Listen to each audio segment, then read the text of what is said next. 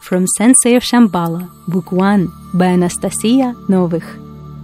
Find the crystal source of your soul in you, and you will understand that all this material glare, cars, flats, villas, social status, all this material welfare that you spend your conscious life reaching for,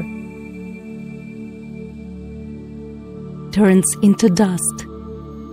Dust that will immediately be transformed by this source into nothing. Life passes by. Life, which can be used by you to be transformed into an endless ocean of wisdom. What is the meaning of life?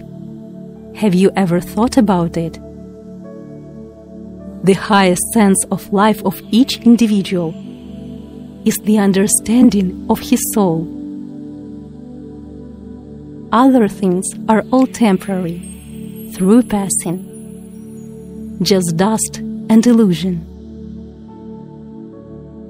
The only way to understand your soul is through internal love, through moral purification of your thoughts, and through the absolute, firm self-confidence of reaching this goal, through internal faith.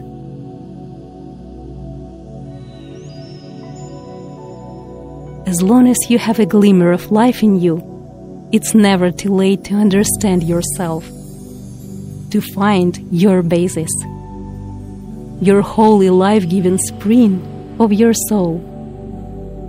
Get to know yourself, and you will understand who you are in reality.